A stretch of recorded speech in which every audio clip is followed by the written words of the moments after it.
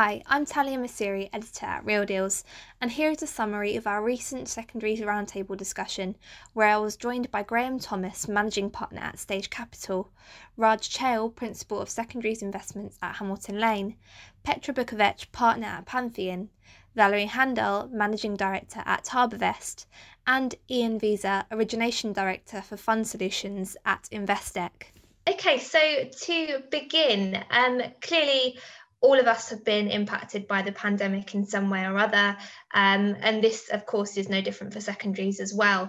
So to start, I'm interested to get views from each of you on the panel first about kind of what was the initial response of secondary players to the pandemic, and how have secondary funds performed the last 12 years?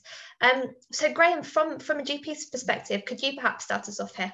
I personally was quite surprised by how quickly the market, certainly on the GP-led side and the bigger GP-led side, bounced back in the second half of the year. I mean, it was a fairly dramatic bounce back. So, I think the initial was, what does this mean for valuations, and when does that settle down? And I think in some instances it settled down pretty quickly.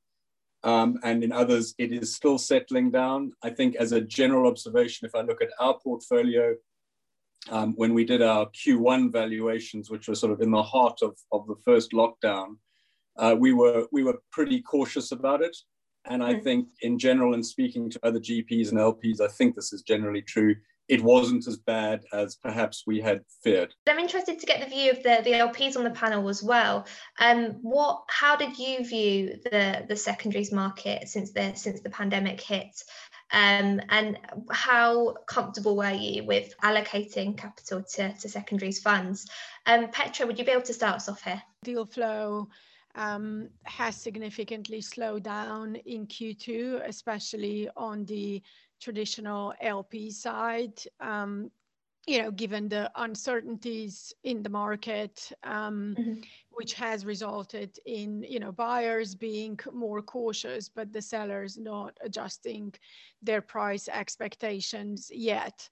On the GP-led market, we didn't see a significant drop, and as soon as the summer hit, the GP-led market remained, or picked up and has remained extremely active, throughout the second half of 2020. Valerie and perhaps Raj, you can follow on. What are your views of the overall kind of response of the secondary market to the pandemic? I think one of the characteristics of the secondary market is that you are purchasing assets on valuations that are a quarter to 2 quarters stale, if you want. And so we all needed to take stock of what was going on in the markets, what the reality of the economy was, but also needed time for the valuations to adjust, to reflect reality, on the one hand with the markets dropping, but also very importantly from an operating performance, trying to peel back the onion to really understand which companies were being affected versus those who were actually benefiting from the pandemic. There was a slowdown in deal flow during the pandemic, and especially during Q2. I think, I guess what we tried to do is really sort of play areas that led recovery, so more around growth and more technology-led type assets. So I think where we spent time was more around that during the sort of latter half of Q2 and Q3.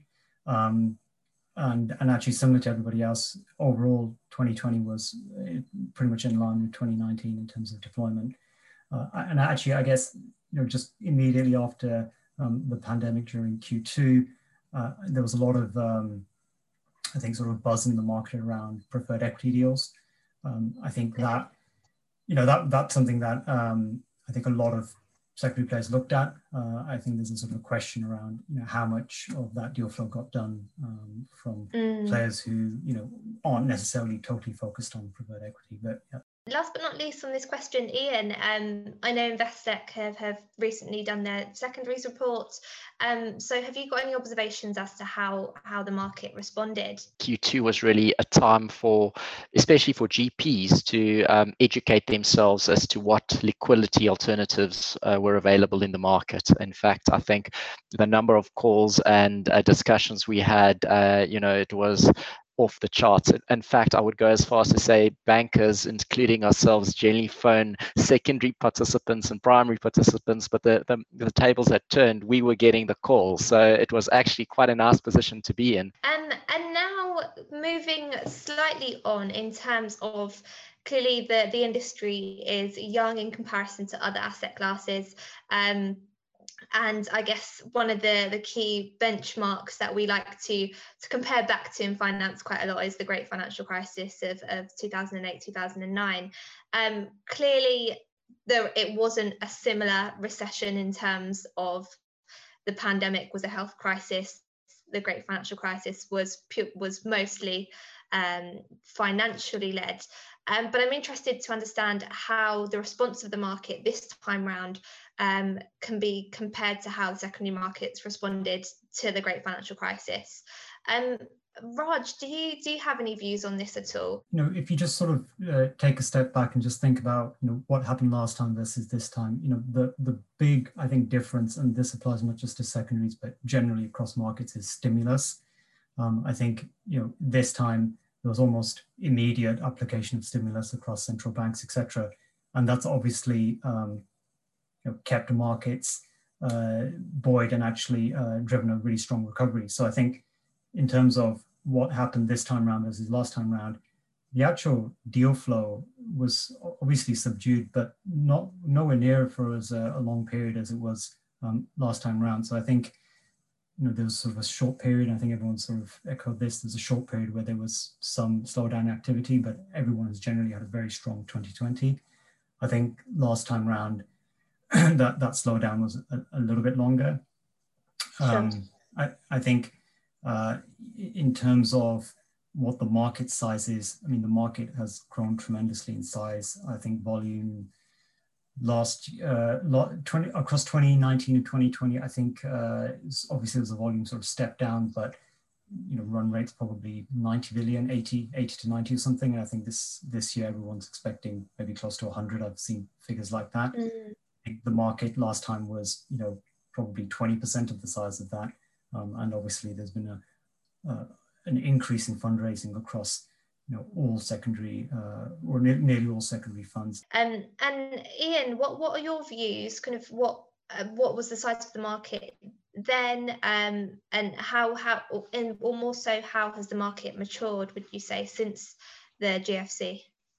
I think firstly, there was we didn't see a lot of distressed sales. I think there were a couple, but I think that's the first thing. I think there was structural changes banks needed to effectively, because of regulations, also offload some of their private equity exposure. So I think the dynamics changed certainly since the GFC and until where it is now.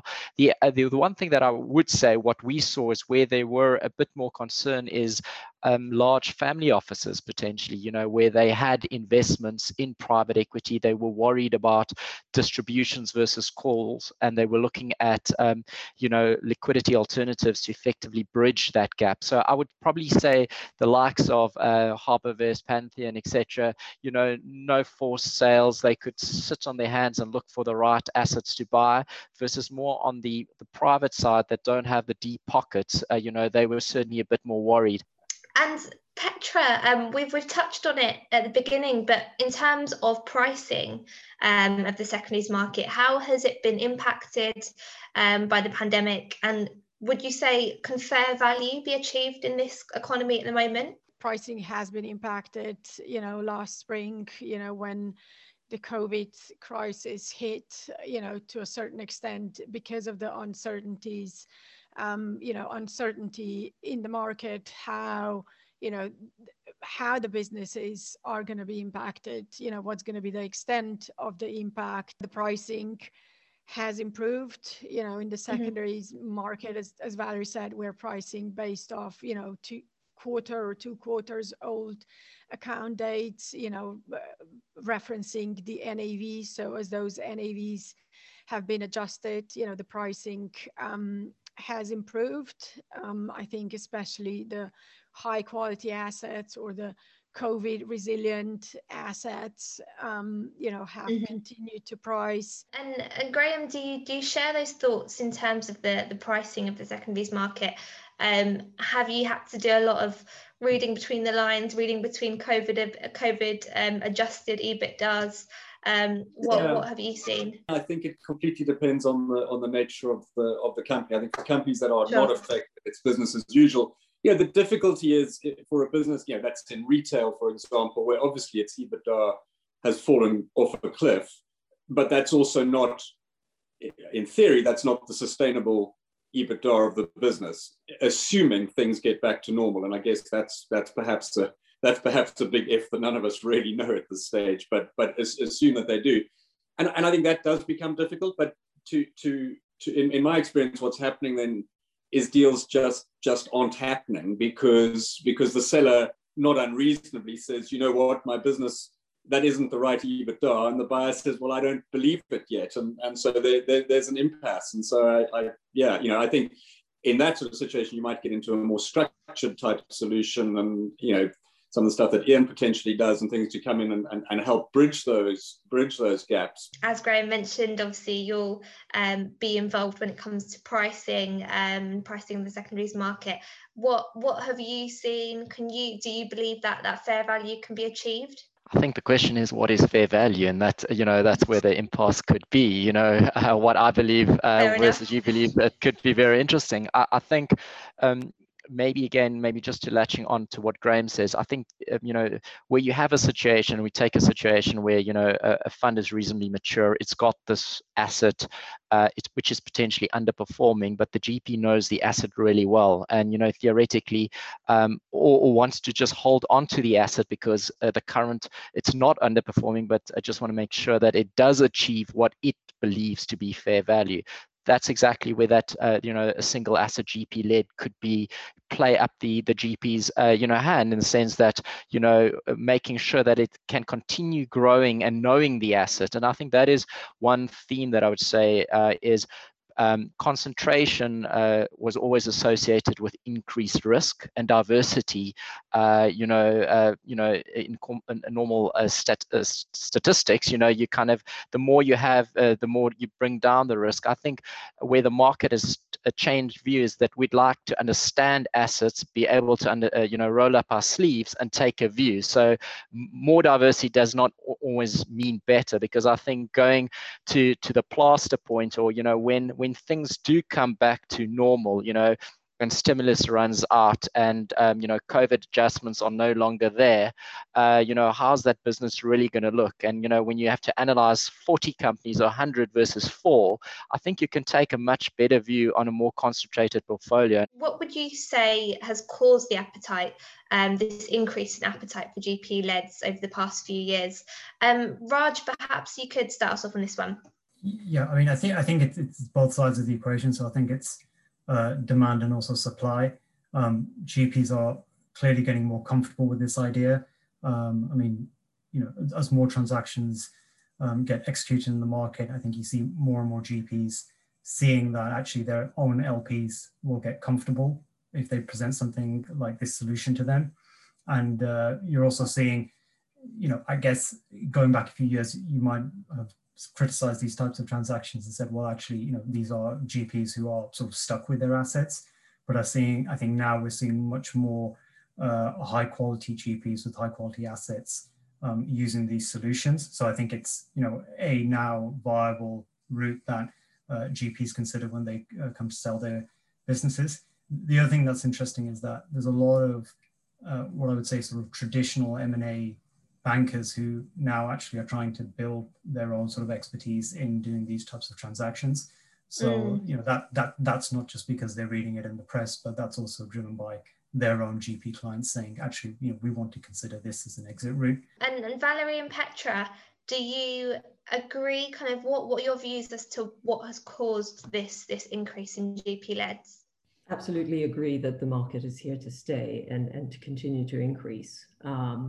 You know, Raj mentioned many of the reasons, from everything from being, you know, more education in the market, where GPs now understand that it is acceptable to their LPs and to the broader community for them to entertain and actually transact in a GP-led, to, you know, people becoming more, you know, more advisors focusing on it, so educating more people. And frankly, we're now starting to see GPs who had done one a few years ago, it's worked out well, looking to do sort of, we're seeing repeat sellers, if you want, in the GP-led market, which is a very encouraging sign. And Ian, Raj kind of hinted towards this growing pressure and demand on the banks when it comes to GP-leds. What would you say, kind of, how has financing solutions around GP-leds evolved and changed?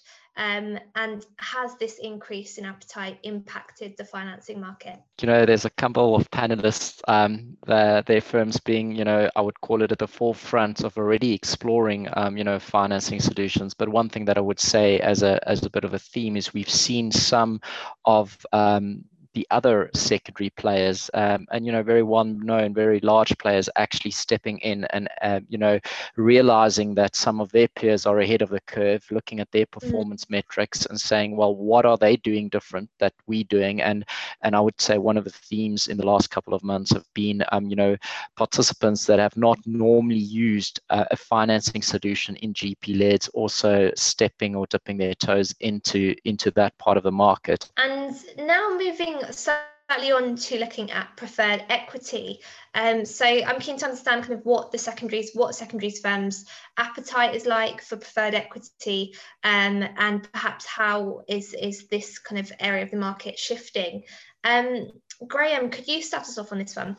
You know, I think it gets back to what Ian said. It's around what's the rationale for it, and how does that compare as a financing need to frankly to your LP's capital? Is it fulfilling something that a gap that is required, and as long as it is, and it makes sense from a cost to capital standpoint, then of course there'll be a market for it. And Raj, what are your views on preferred equity at the moment? Immediately after the COVID pandemic erupting, I'd say probably Q2, there was a lot of buzz around preferred equity, and I think a lot of what probably classed as traditional secondary players took a hard look at those opportunities.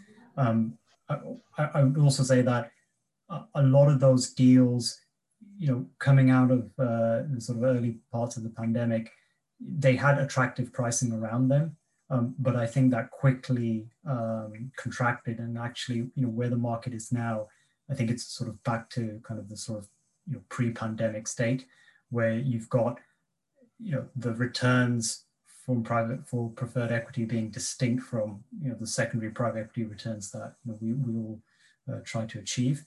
And you know, to be frank, there are players in the market who have set themselves up and have set their stall to their investors, saying that, you know, we will deliver returns that are, you know, in the sort of preferred equity type range, and that's fine. Sure. And I think what we saw is those players actually being very productive in doing a lot of deals during the early parts of the COVID pandemic. And now looking at leverage solutions, Valerie and Petra, if you wouldn't mind kind of looking at this one in terms of, are you seeing leverage solutions in the market becoming more mainstream and accepted by LPs?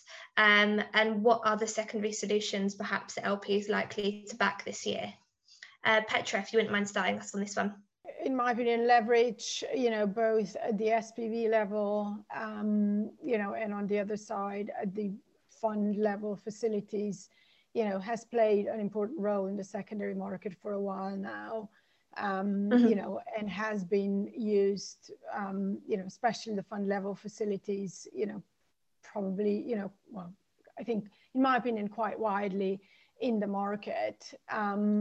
I wouldn't say that there has been a significant increase, but I wouldn't say that there has been, you know, a significant decrease in the use of leverage in the secondaries market. Leverage has become, you know, a part of the secondary market. I think what you do find is that different players have different attitudes towards that leverage. And so, as Ian was mentioning before, you know, there are, you know, there's the LP side of the market, where some are much more aggressive than others. And historically, leverage wasn't very present in the more concentrated, the GP-led or the types of transactions. What we have seen is, you know, as the market has evolved, as players have evolved, their attitude towards leverage has shifted over time, and people are becoming more sophisticated on their, if you want, strategic use of leverage to give them potential edge, you know, to pay that much more, a little bit more to win an auction, or to be more strategic around you know, their bids, you know, almost excluding an asset by using leverage. I mean, there are many ways you can play with that tool to fine tune your bid. And depending on the players, some have used that more than others. And that concludes our secondaries roundtable discussion. For more information on this and for the full write-up, keep your eyes peeled on realdeals.eu.com and on our print magazine. Thank you for listening.